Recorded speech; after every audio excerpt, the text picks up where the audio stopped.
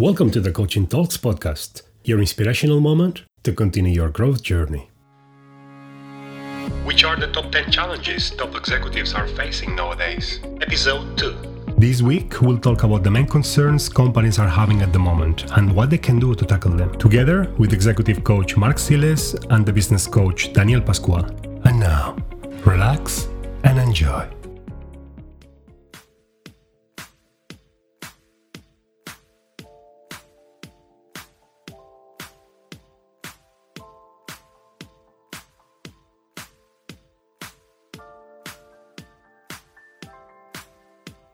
During our previous chapter, we went through the first top 5 challenges. Today, we will visit the final 5 to get our top 10. Welcome back, Daniel. Hello, Mark. Many thanks for the invitation, and it's again a pleasure to be here with you today. It's great to have you with us again, Daniel. The last time we talked about the main 5 challenges that top CEOs and executives are facing at the moment. Those were not staying behind the digital transformation, how to find and retain top talent, nurturing a powerful company culture, finding the time for yourself, especially to reflect, and the last one was being able to make progress in the middle of the whole uncertainty and chaos.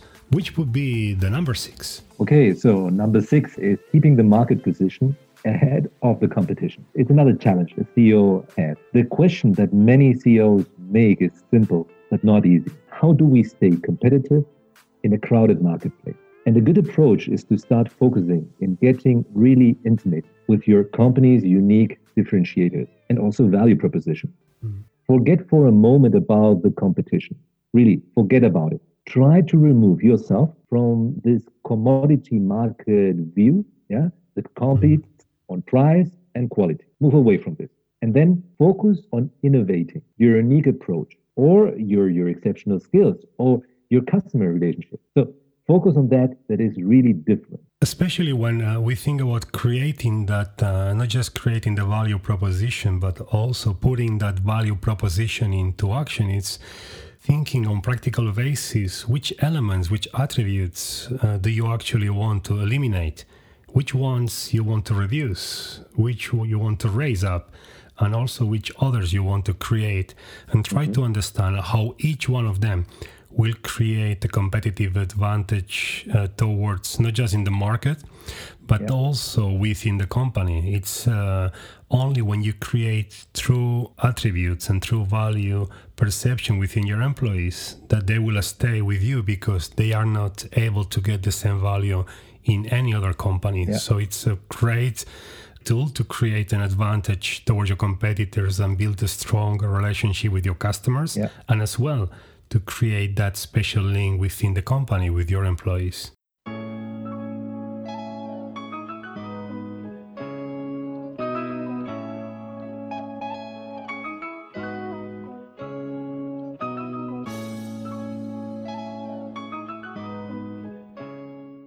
The best way to predict the future is to invent it. Alan Kay.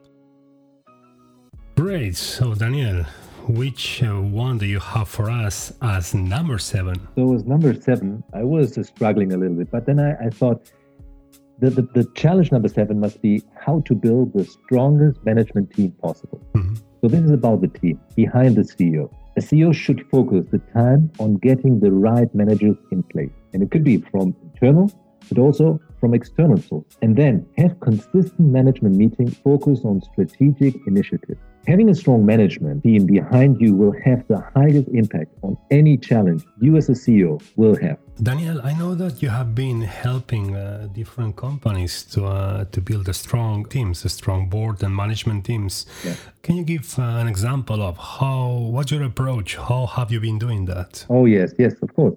Look, when a CEO asks me to develop the steering committee, for example, or the board of directors into a high-performance team, this is what many times I do. And this means that you start from an idea, from a need that a CEO has to knowing that he is alone, and he needs a strong team behind him. But then instead of just bringing managers together and just start working as a team, you need to focus on how can we develop this into a high-performing team, a team that goes beyond let's say, average. Start then with creating the right values, creating the right, let's say, strategy within the group. This is how things really change. When the perception of the CEO starts to have a vision of the team, of this management team, of the steering committee as a high-performing team. Also, something I've noticed that it makes a huge difference is how the management team actually works with the strategy, which kind of meetings they have, and how effective they can be by preparing in a way beyond the traditional of just having a boring PowerPoint presentations and that's it. Yeah.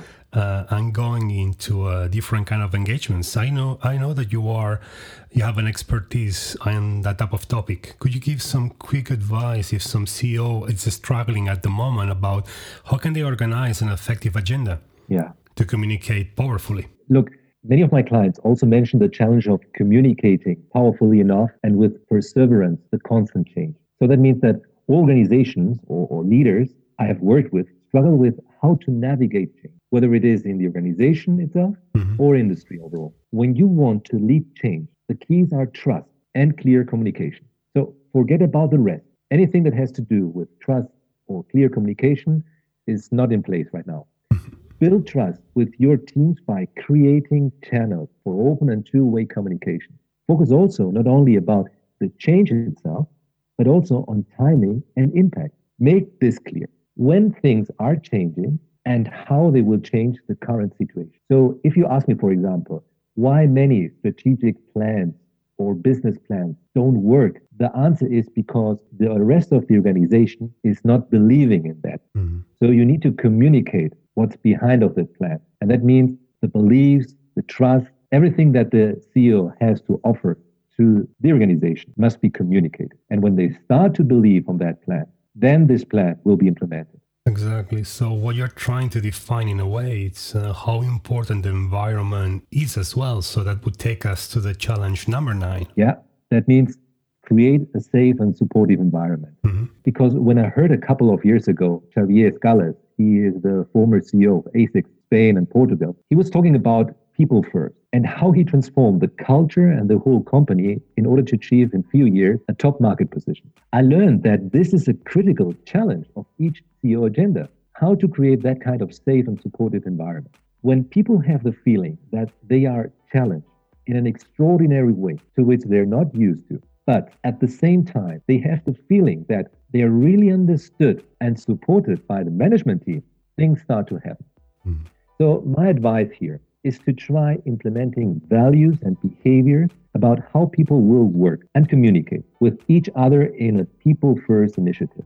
Make also sure to reinforce this through goals and training. And also by creating what I think is extremely important, which is the psychological safety to take risks, to make sure that people feel okay to make mistakes. There's been also quite many cases where I heard that it's all about taking risk and getting out of the comfort zone. But then when somebody has made a mistake, punishment has been the consequence. And that doesn't help to create the environment to define or to generate the behaviors and results you have been mentioning now.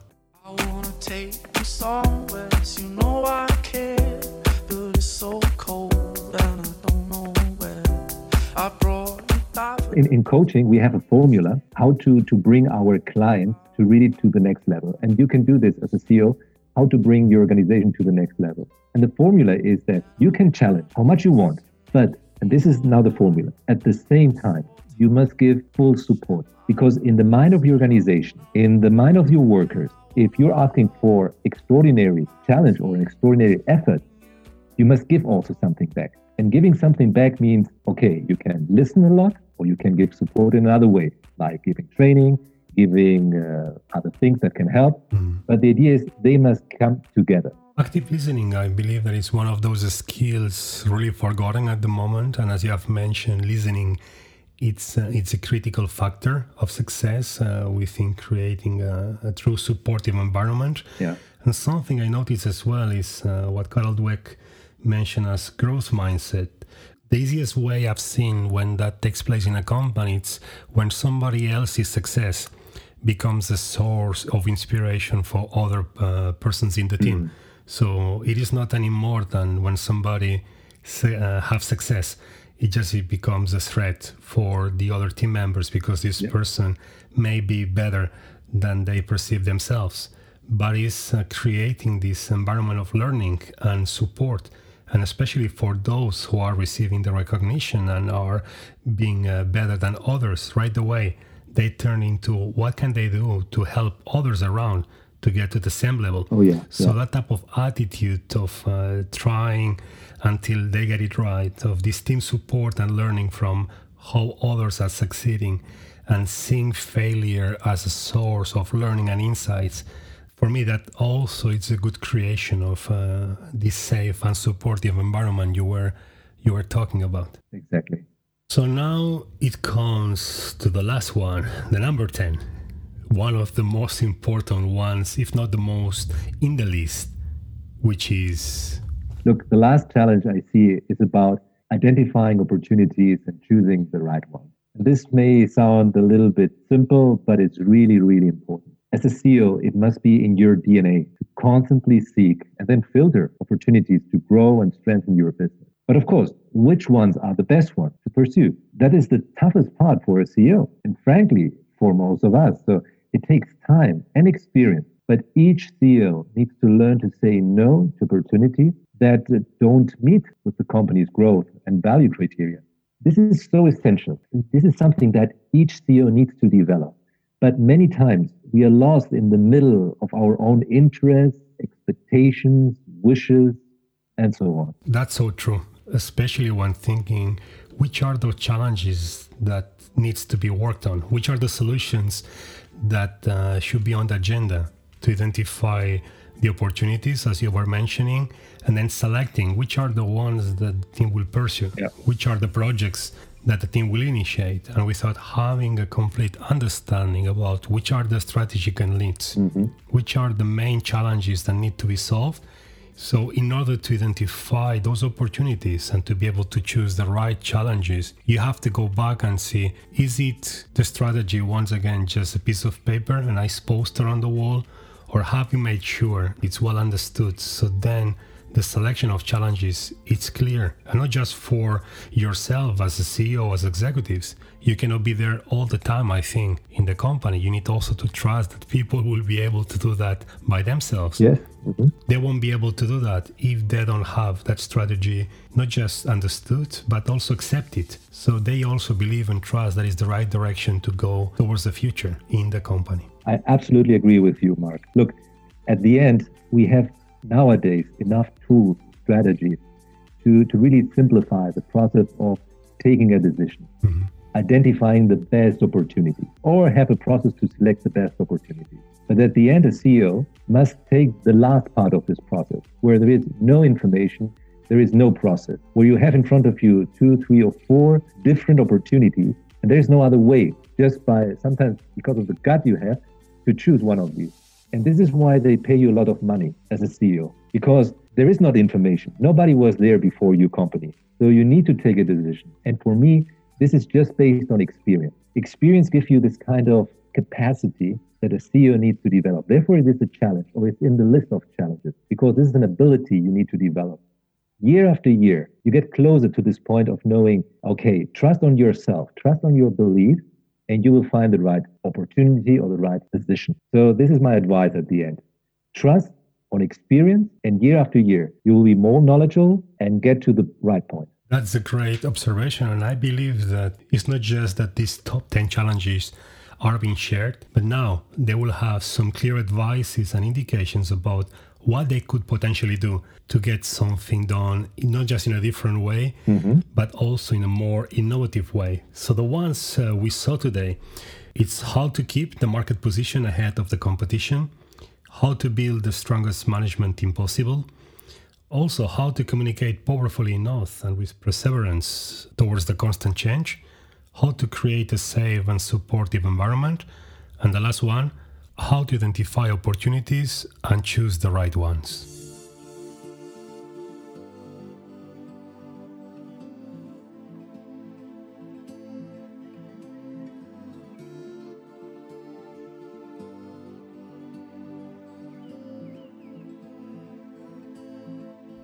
Daniel, thanks a lot for the opportunity to share with us your wisdom, your knowledge, and to walk us through the top 10 challenges top executives and CEOs are facing at the moment. It's been a great pleasure. You're welcome, Mark. Many thanks, and it was also for me a great pleasure. And we are looking forward to have you again with us in the future, Daniel. If you don't mind, it would be great to continue the dialogue. I'm sure that there's many people interested to hear more about your experiences. Okay, many thanks.